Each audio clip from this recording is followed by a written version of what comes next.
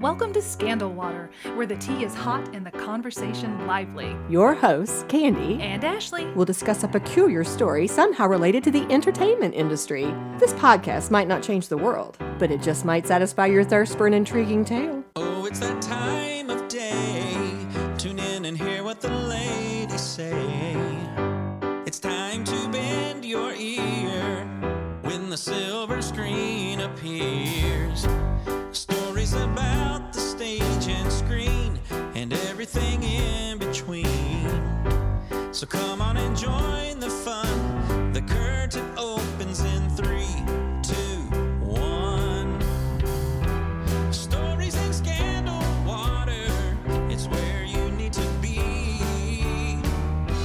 Stories in Scandal Water, let's pour you a cup of tea. Hey, Ashley. hey Candy. How are you today? I'm very good. How are you? I'm good. I'm excited that we are getting ready to record our listener request episode for March. Yes, it's the end of our March series, Murder, Mystery, and Madness. Ooh, I love it. Yeah, and I think this is going to be a fun one too, because our listener who won our little contest here and will be receiving her sticker, by the way, is Rebecca R. And her idea was very interesting, I thought. Mm-hmm. She wanted us to delve into the idea of conspiracy theories in particular. I'm all about that. I want to hear more about that in just a Okay. second. But in particular, she mentioned one that she suggested we dig into, which is the Paul is dead phenomenon very there. cool. So we're going to get into that in just a second. But I did want to ask you, tell me about, what is your thinking about conspiracy theories? Oh, well, I think that sometimes they're not conspiracy theories, they're conspiracy fact. But Ooh. I think I've told you this before, but they make my vanilla life more interesting. They add some sprinkles to my life. I find them fascinating and interesting, and I am open to what if there's another side to the story. And I also have a theory that something that doesn't rest means that the truth isn't known yet. So I've heard you say that before. So these things like how did Marilyn Monroe die, Amelia Earhart and her airplane crash. There's just some things that just keep coming up. Oak Island, what is all of this stuff? All of that. It feels like, why would they keep coming up unless we just don't know the truth? Because the truth is supposed to set you free, and I would think the truth would be the freedom of that subject resting in peace.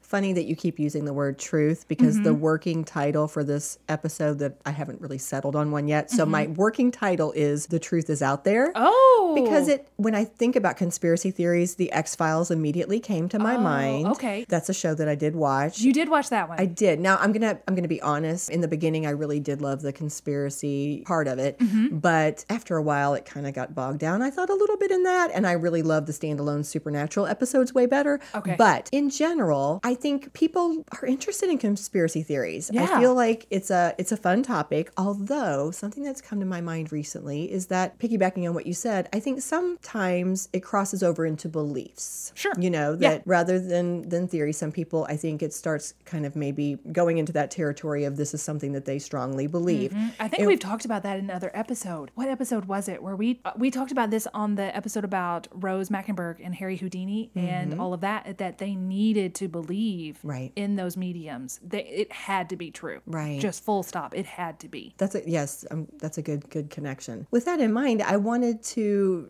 take a moment just to say at the top of this episode that, as always, we're just doing this for fun. So we definitely want to be conscious that other people might have strong feelings about Sure. some of the things that we say, and we Right. definitely, don't want to offend or step on anybody's toes. As usual, we're just talking about things that we know nothing about. Yeah. This is just two girls having a conversation, and we hope you enjoy it. Yeah. Well, recognizing that we're going to be moving into the Paul is dead conspiracy theory, let's start with the Beatles. Okay. Actually, what's your background with the Beatles? You said we weren't going to be controversial, and I'm going to come out of the gate being a Oh, little oh, controversial. wow. I think that and I could be wrong, but you got to state your opinion if you have it. I think that there are two schools of people out there. There's Elvis fans, and then there's Beatle fans. Because I always felt like Elvis fans would lean more toward bluegrass music, rock and and roll, Johnny Cash side of things, and Beatles fans would be more like the Doors and that brand of music. So I fell more into the Elvis camp than the Beatles camp. There were a few songs of theirs that I really did enjoy. I like Yesterday, I like Twist and Shout because that was in Ferris Bueller's Day Off, but I would not call myself a humongous Beatles fan. Interesting. I actually like both, but I was a big Beatles fan at one point in my life. In fact, I have this theory that no matter what generation you're from, at some point in your life, it's going to be cool to be retro a little Sure. bit. Yeah. I think I've seen it even with my own kids.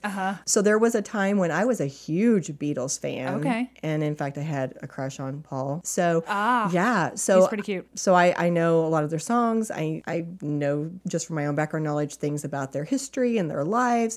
So it was interesting to me when Rebecca brought this topic up for us to explore. I really didn't know about the Paul is dead You'd never heard thing. this? Even though you were a fan? Right. I'd heard little pieces. Okay. Like I knew people thought things about the Abbey Road cover sure. and how, there was something about Paul being different. And I didn't realize that people thought Paul had been replaced, that there was this Correct. whole backstory. Yes, correct. So that was interesting to me and definitely gave me some things to dig into for this. As always, I think I say this every time, I learned a lot. Yeah. That's what this is for. That's what this is about. All right. Well, let's just get right into it then. Looking at sources, I try to go and find reputable sources. I try to look for the news articles or the whatever first. When you come across something like this, it's not as easy to find some of those sources, but I pulled a lot from Rolling Stone. I did find a BBC article, something from Vulture, and then, of course, things from musical journals and that type of thing. So did the best I could trying to find Did you do any the video hard sources news. or all media? I All actually print? watched all, 8 hours of You Get did Back. not. I did. Wow. Because once I started, then I had to finish it because Wow. I got sucked right in. Did you really? I Because absolutely loved it. you did. I watched those first 40 minutes and I thought, how in the world did you all write songs? Because that first 40 minutes, well, we see how amazingly popular they were, and that is an understatement of the century. But then when they were in that recording studio and they were trying to come up with their songs, I thought, boys, you've done this for years and years and you can't come up with anything? Come on, guys, let's get this going. But that was just me. I probably am jumping the gun a little bit, but I had been researching deeply into this episode at the time that I started watching Get Back, which is the documentary, by the way, guys, on Disney Plus.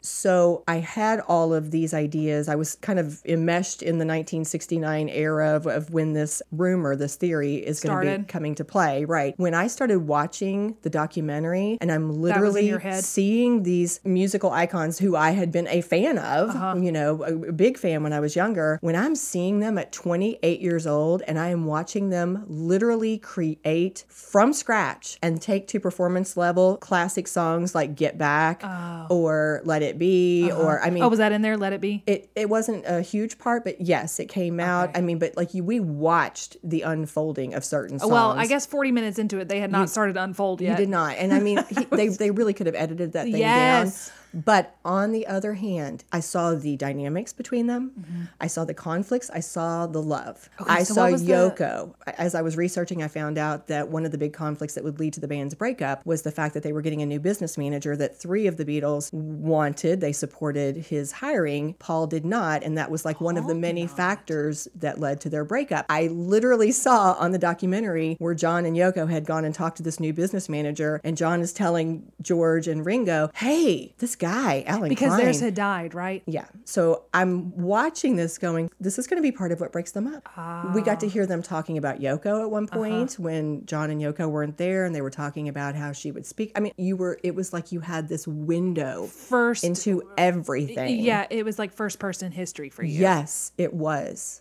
And so when it ended, I literally got like teary. Oh, Yeah. what did it end with? Well, you had to go through Sure. 8 hours, but we got to see their rooftop performance, which was the culminating event.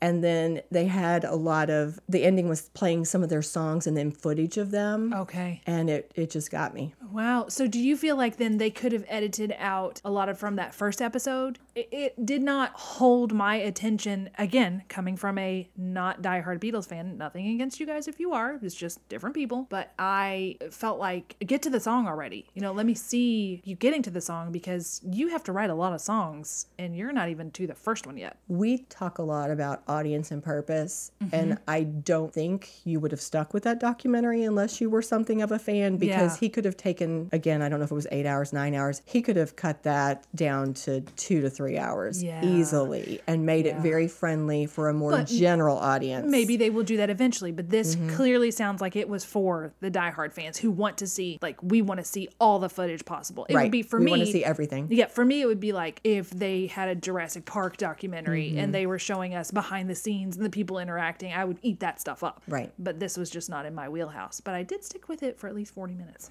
And again, I was a fan when I was a lot younger. And, in the last so many years, it's not like they've been big on my radar by any means. And it was even a lot for me to get through all of it. There were many times when I was like, okay, come on, push this along. But there were so many nuggets, so many things that I found incredibly So that sounds like it would interesting. benefit from an editor just going out and pulling those nuggets out. Yeah, absolutely. And I think we probably just took a big old Sorry. big old turn down that rabbit trail. On the flip side, I think it also leads into this episode. I think there is some value because this Paul is dead rumor, as I said earlier, I think really is right around the same time period. Some of the same things I'm getting ready to talk about will come into play. I'll probably mention some things I saw in that documentary that relate to it. So I think it gave some context that's going to be helpful to us. Okay, so just to give context, it was 1969. The Beatles were not in a happy place. In fact, as I just mentioned when I was talking about the documentary, this is the period when they are basically breaking up.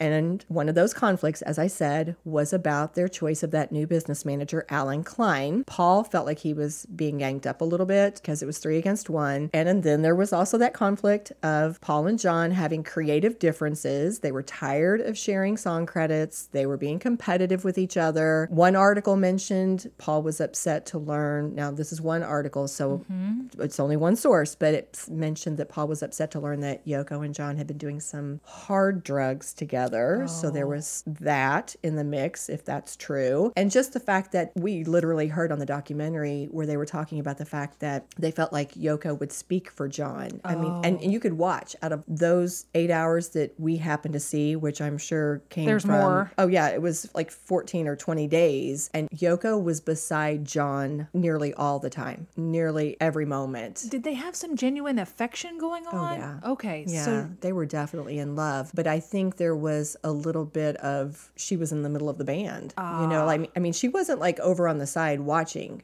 I saw in that first few minutes, 40 whatever minutes, she was sitting next to him, like right next to him. Yes, and all the way through. And every now and then one of the other bandmates would have a child or a wife or a fiance, somebody would come and they would be over on the side and they would interact every now and then, but it wasn't right there in the middle of everything. Gotcha. So I think that was a little bit of the tension too. She inserted herself. I think that's how they felt based on some of the comments that were made. So Sgt. Pepper had just been released in 1967. That was one album. The White Album had come out in 1968, and both the Yellow Submarine film, which was early 1969, and Abbey Road, both of those came out in 1969. I think Abbey Road was around September maybe. So it was within this context that the Paul is dead rumor supposedly got started. And according to more than one source, but one of those being music journalist Meryl Noden, it was a college kid that started the whole craze. Tim Harper was the first one to publish an article about this rumor, this phenomenon, and it was in a paper for a student, it was a student newspaper called the Drake Times Delphic. It was a student newspaper at Drake University in Des Moines, Iowa, and the date was 17th of September, 1969. His article was called, "Is Beatle Paul McCartney Dead?" Okay.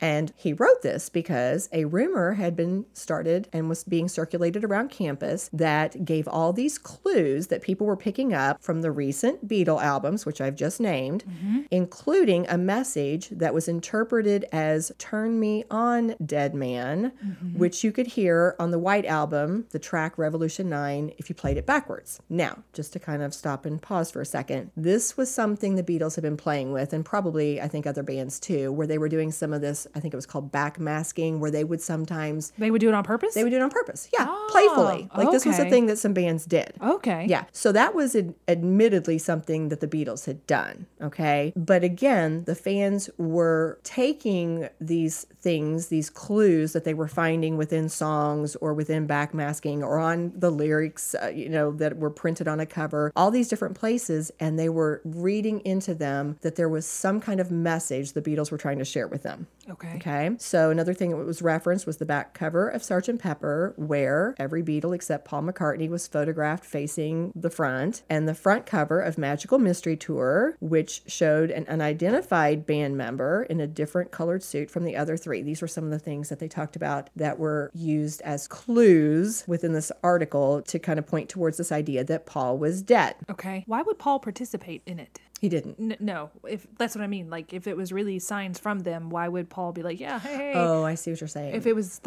was a replacement Paul, wouldn't it be the other three that was trying to tell us? And they're like, hey, Paul, stand right here for a second. That's a great point. Like, if they were really trying to cover it up, why would you even do that? Right. It's a good question. A theory, we are jumping ahead a little bit, a theory that people will put out, we'll get to in a minute, is that the Beatles wanted to break the news to the fans gently. That he had died. And so they were giving clues so that when the fans eventually figured it out, it would have come slowly and gradually, and it would, be easier for them to take. But so this article that came out in the student newspaper was in September, and in October, specifically on October 12th, 1969, was when it really blew up, because what happened on that day was a Detroit DJ named Russ Gibb was hosting a show on WKNR when a caller called in and told him to put on the Beatles' White Album and spin the number 9 intro from Revolution 9 backwards. And then when they did it, of course, he heard the words, "Turn Me On, Dead Man."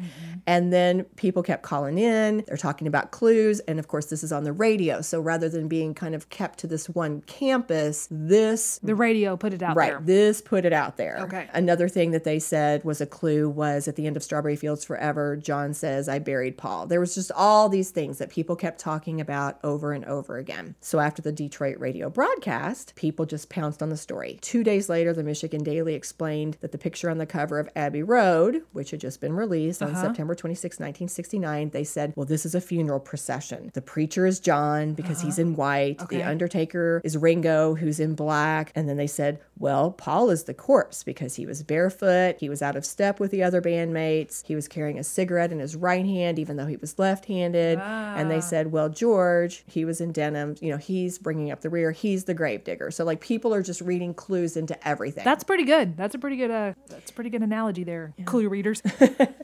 And according to the BBC, college undergraduates played a huge role in spreading this. A lot of times in the articles, it would call it a myth or an urban legend. Sure. Nearly every source I read talked about the importance of college students in spreading the rumor across their campuses. They said that's really how a lot of this took off. So there were articles written in other college papers by student writers who were analyzing those Beatles songs and covers and all those different things and pointing out more hidden messages and clues. It just was coming from everywhere. Okay. And the fact that the Beatles had not performed live in front of an audience since the 1966 Candlestick Park concert in San Francisco actually helped give rise to the conspiracy theory, because it was like, oh, we haven't seen them in a long time.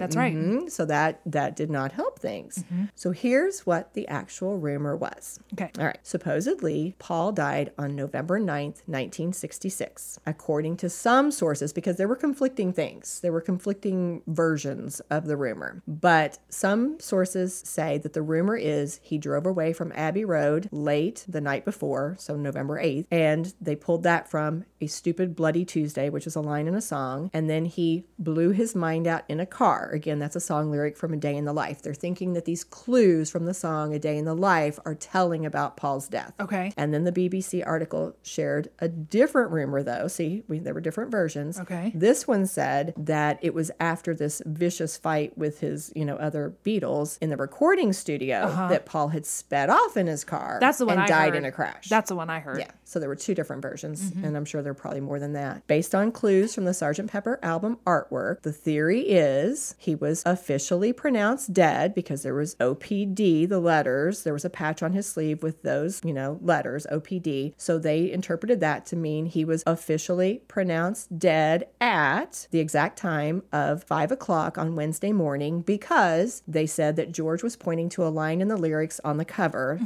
that said Wednesday morning at 5 o'clock as the day begins. So they're putting all these things together. Okay. Now, their theory is the Beatles decided to hush up the news, so Wednesday morning papers didn't come. That's another part of the lyrics. And that somehow they kept Paul's death a secret, replaced him with a look-alike, which some rumors say is Billy Shears. Yes. Because of the Sgt. Pepper's reference. And then again, I've already kind of previewed this, but then they were dropping all these little hints about their cover-up. Because they held a lookalike contest, right? Tell me that, because I didn't see that part. Oh, they held, I couldn't give you a source, but I believe in a magazine they held a Paul McCartney lookalike contest, and it was after this car accident. Okay. All right. I didn't run across that part. Supposedly the Beatles started dropping these little hints about the cover-up because some say it's so that they would spare the fans the grief or slowly break it to the fans. Mm-hmm. But one of the points that's made then from people who think that this rumor, of course, is untrue is then that means the imposter is the one who wrote Hey Jude and Blackbird and a lot of really significant songs. I mean, he could be a good songwriter. Right. Some of the other clues that were brought out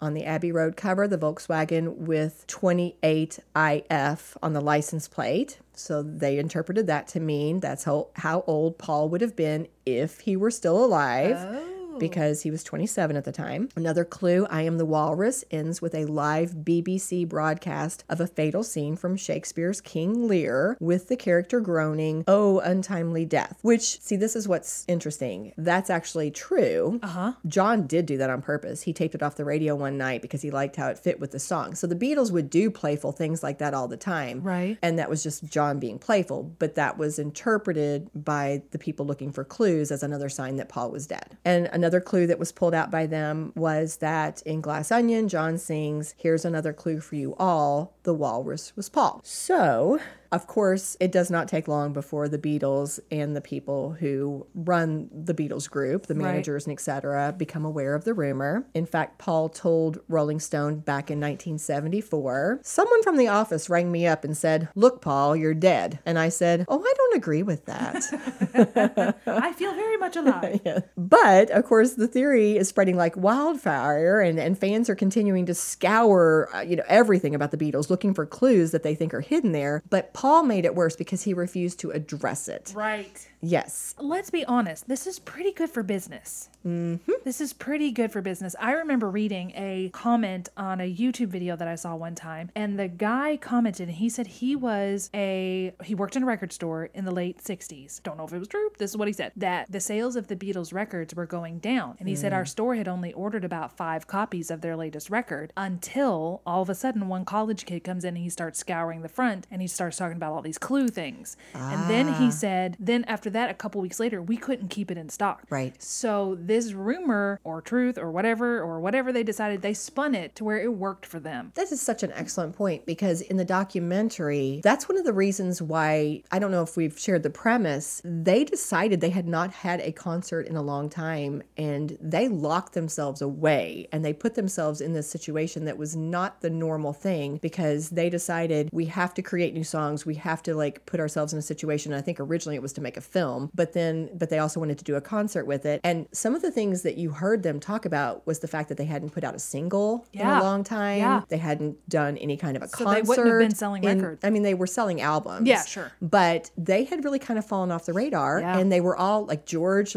talks about the fact that his songs, he's got all these songs that the Beatles weren't letting him put out there. I mean, there were all these things, all these factors going on. So you can see where, especially if they're on the verge of breaking up, but they're not sure, great publicity. Yeah. Get your name back out there. Get your things selling. Yep. That actually makes a lot of sense. But back to Paul. He didn't want to deal with it. He was in seclusion on his Scottish farm with his wife, Linda, and his stepdaughter, Heather, and their 6-week-old daughter, Mary. They had a newborn to care for, which was his first biological child. Okay. And he didn't want to deal with it. He just wanted to be with his family. And I think you do see a lot of the attention, I think, in the documentary, because again, this is the same time period, basically. I could see where he, was just wanting to kind of take a break and be with his family. He told Rolling Stone, they said, "Look, what are you going to do about it? It's a big thing breaking in America. You're dead." And so I said, "Leave it. Just let them say it. It'll probably be the best publicity we've ever had, and I won't have to do a thing except stay alive." So I managed to stay alive through it. See, that's what I'm saying. It's great publicity. Yeah. But John was supposedly furious. He actually called that same Detroit radio station that had started the talk back in October, and he was apparently engaging with them. Some of the quotes was, "It's the most stupid rumor I've ever heard." And it sounds like the same guy who blew up my Christ remark, because you remember that? He denied any coded messages. He said, "I don't know what Beatles records sound like backwards. I never play them backwards." He denied that he was the preacher at a funeral. "They said I was wearing a white religious suit. I mean, did Humphrey Bogart wear a white religious suit? All I've got is a nice Humphrey Bogart suit." And some of the speculation is that the reason why he was irritated was because he was just getting ready to release his solo single, Cold Turkey. Yeah. And Paul's getting all the attention. Yep. A little bit of Betty and Joan.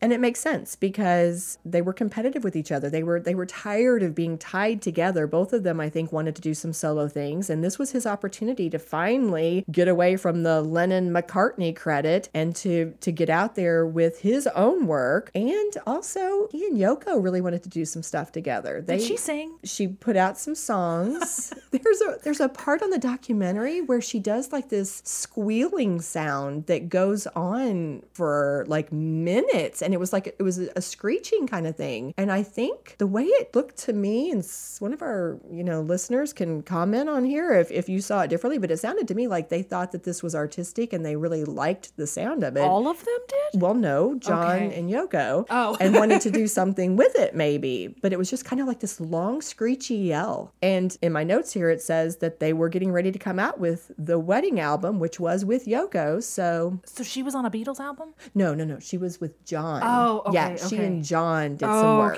together. Okay. Yeah. So again, you named it. This whole thing over Paul was stealing his thunder. Right. Before we go on, should we take a little break? Let's do it.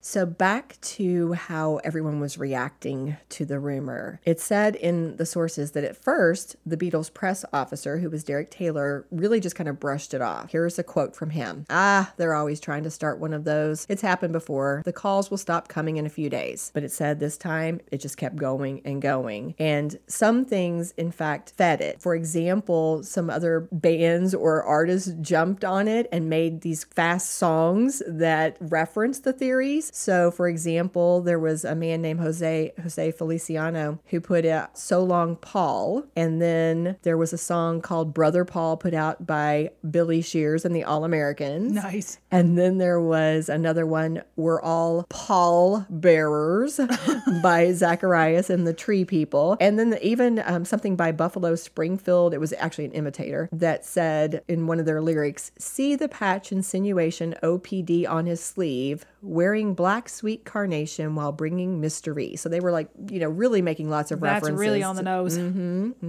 But it didn't matter what types of retractions people gave. The theory and the belief in this continued, even despite a quote back to that press officer again, Derek Taylor. He said that he put out a quote that said, "The Paul McCartney who wrote 'And I Love Her' still loves you and is still alive and has a lot to write. There are 1,000 songs unwritten and much to do." But it kept going. To try to quell this, Life magazine sent reporters out to find Paul McCartney on his farm. And it said at first he actually threw a bucket of water on them, but he finally agreed to do the interview and to take the photos just to try to put it to rest. And on November 9th, there was a cover story. "Paul McCartney is still with us" was the title.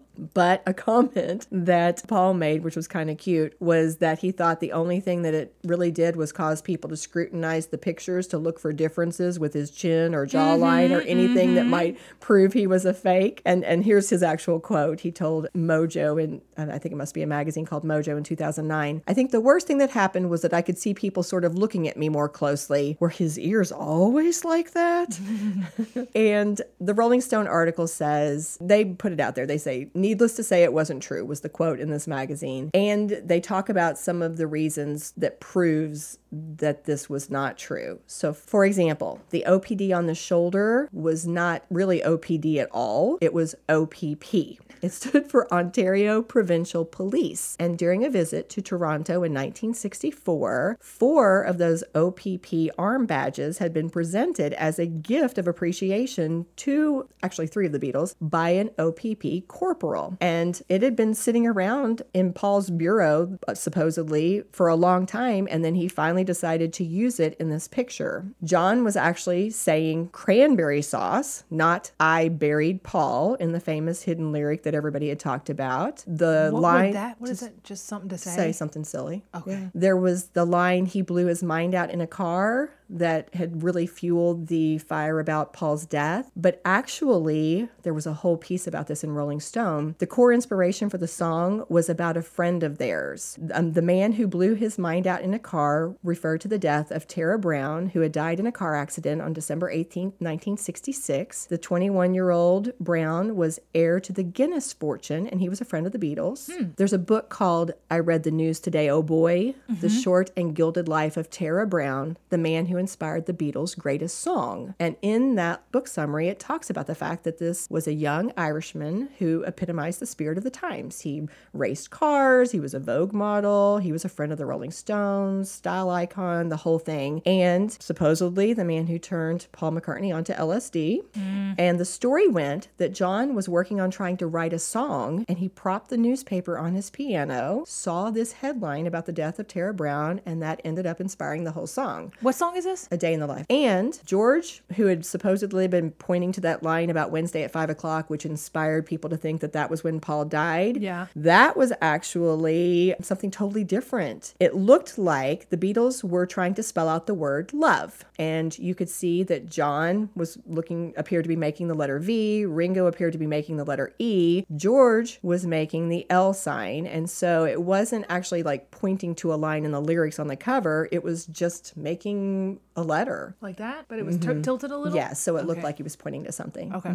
And the license plate that was supposed to have referenced he would be 28 if, it wasn't an I on there, it was a 1. Okay. I mean, there were just so many things that if you looked at the Individual things. right, you could say, Rolling Stone said that they felt, this is Rolling Stone's perspective, or the writer of that article. I'm sure lots of people would disagree with this, but the quote was, by 1970, nobody seriously believed Paul was dead, but for some reason, the story remained hugely popular long after it was debunked. It became a permanent part of Beatles lore, a totally fan-generated phenomenon that the band could only watch with amusement or exasperation because they could not seem to stop it even when they tried. And it talked about in 1993, Paul even referenced the Paul is dead myth himself, and he offered his own rebuttal by putting out an album called Paul is Live. And in his album, he basically did several little parodies of the myth or the rumor. For example, his artwork mirrored the Abbey Road artwork, but he changed some things. So, for example, he does have on shoes. The license plate for this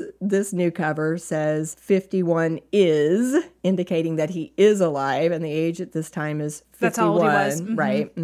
And he's putting his left foot forward, whereas on Abbey Road, he was seen with his right foot forward. So basically, he had like all these different things that was supposed to kind of be a rebuttal to what had happened before. It's been, goodness, well over 50 years. Yeah. Yeah. And still, Paul is Dead remains one of the most famous conspiracy theories, music conspiracy theories anyway, of all time. In fact, in 2009, Time magazine included Paul is Dead in its feature on 10 of the world's most enduring conspiracy theories. It's interesting, though, this particular magazine made the point that something really major did happen on November 9th, 1966. Whether or not it was the day Paul died, they pointed out that was the day that John met Yoko Ono. Oh, golly. Yeah. That was a red letter day. Armchair psychologist. So that's just a quick walkthrough Okay. of the rumor. But I wanted to, first of all, because I'm sure, we started by saying people have different beliefs and it's fun to play around with it. So what is your stance? Do you believe it? Well, I would say that we don't know the truth, whatever it is. I would like to believe it because I think it's very interesting. And I have looked into what he was talking about. Has his ears always looked like that before? I think the previous Paul had, I don't know which way, either they were detached earlobes and now they're unattached. That the nose is different, the chin is different. So he could have had plastic surgery, sure, but it could be an interesting thing to think about that he is replaced. I think he probably was. You do? You believe it? Let's say if he was. Let's take two sides of it. So let's be diplomatic. Let's say if he was killed. The top of that documentary had how crazy popular they were, right? And that they were concerned that if people found out that he was dead, there's two sides of that. If they found out he was dead, that there could be mass suicide. Like when Bruno Valentino died, people were jumping off of buildings. He was this Really? Oh, I've never heard yeah, that. they were suicidal. These women were suicidal. Women have loved matinee idols for a long time.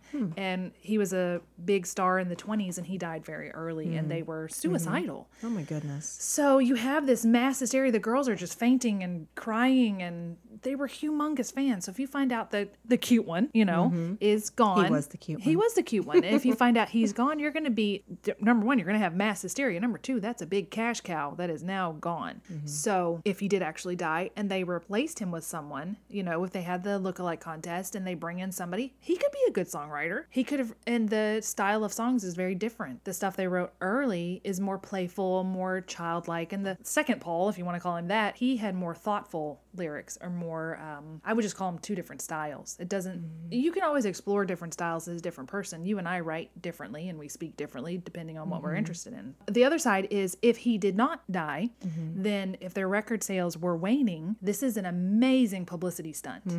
Either way it goes, it works for the Beatles.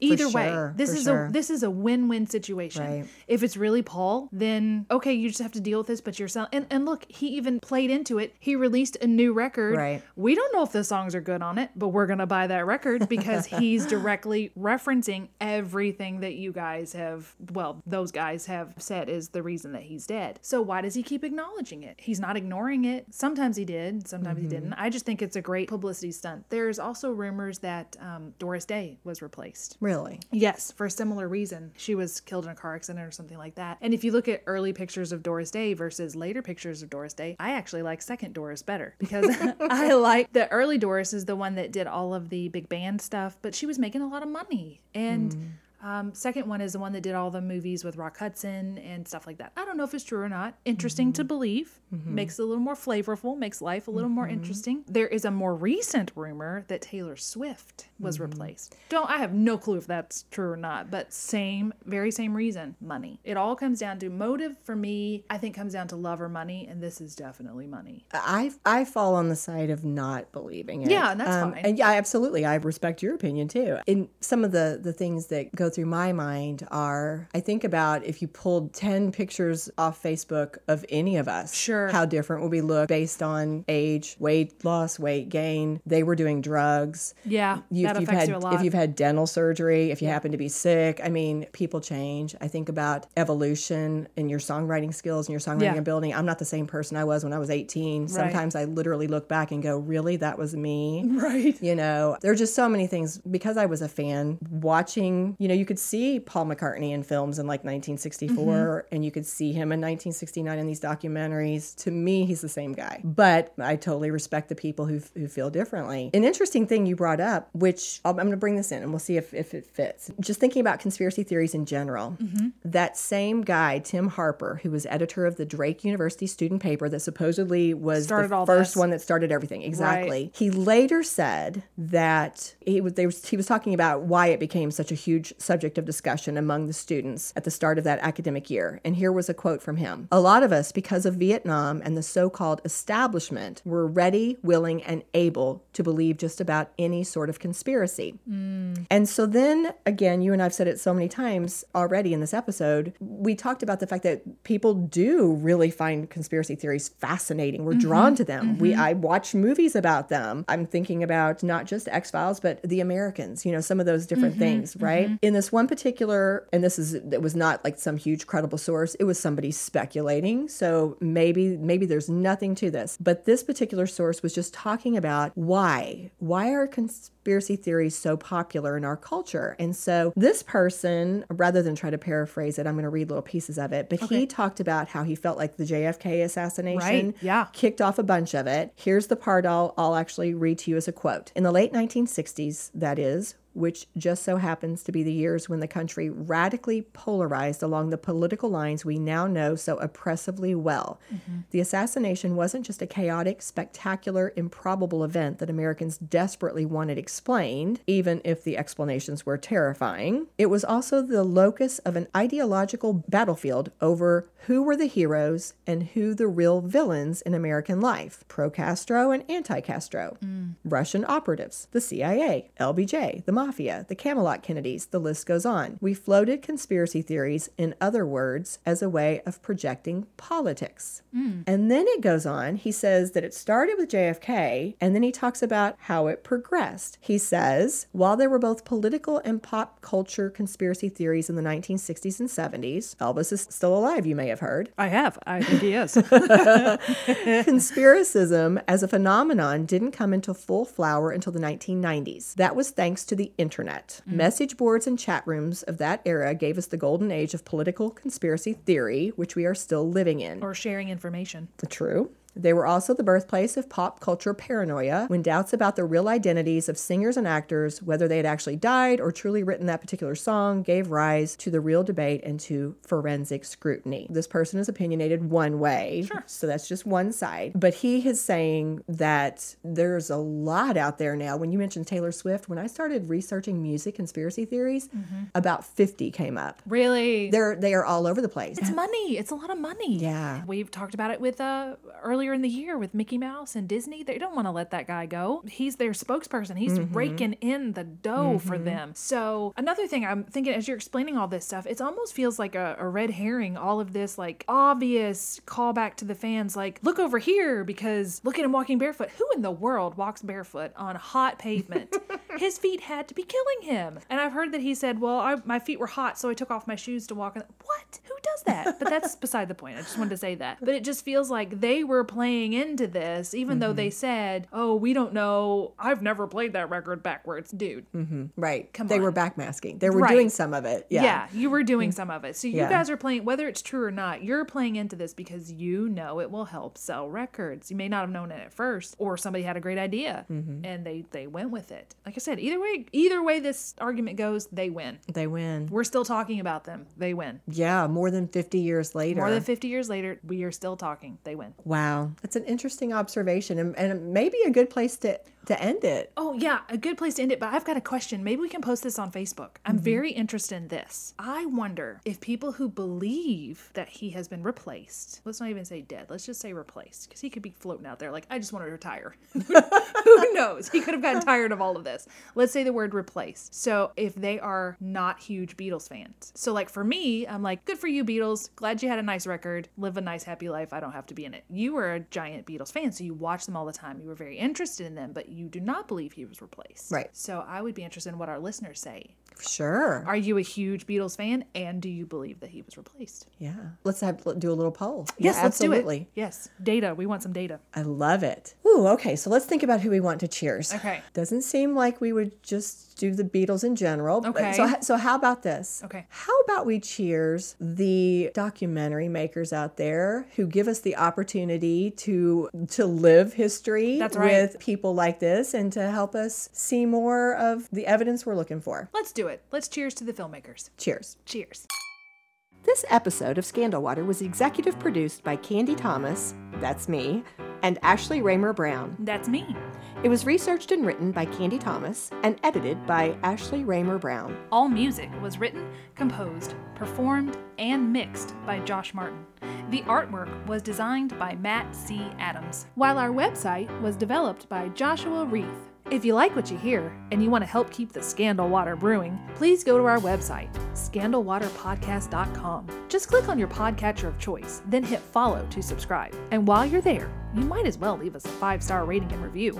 And don't forget, it's always more fun when you share your tea with others. As a reminder, this podcast is purely for entertainment purposes. The thoughts and opinions of the host during each episode of Scandal Water are their own and do not reflect the opinions of any future guests, advertisers, Or clearly professional psychologists.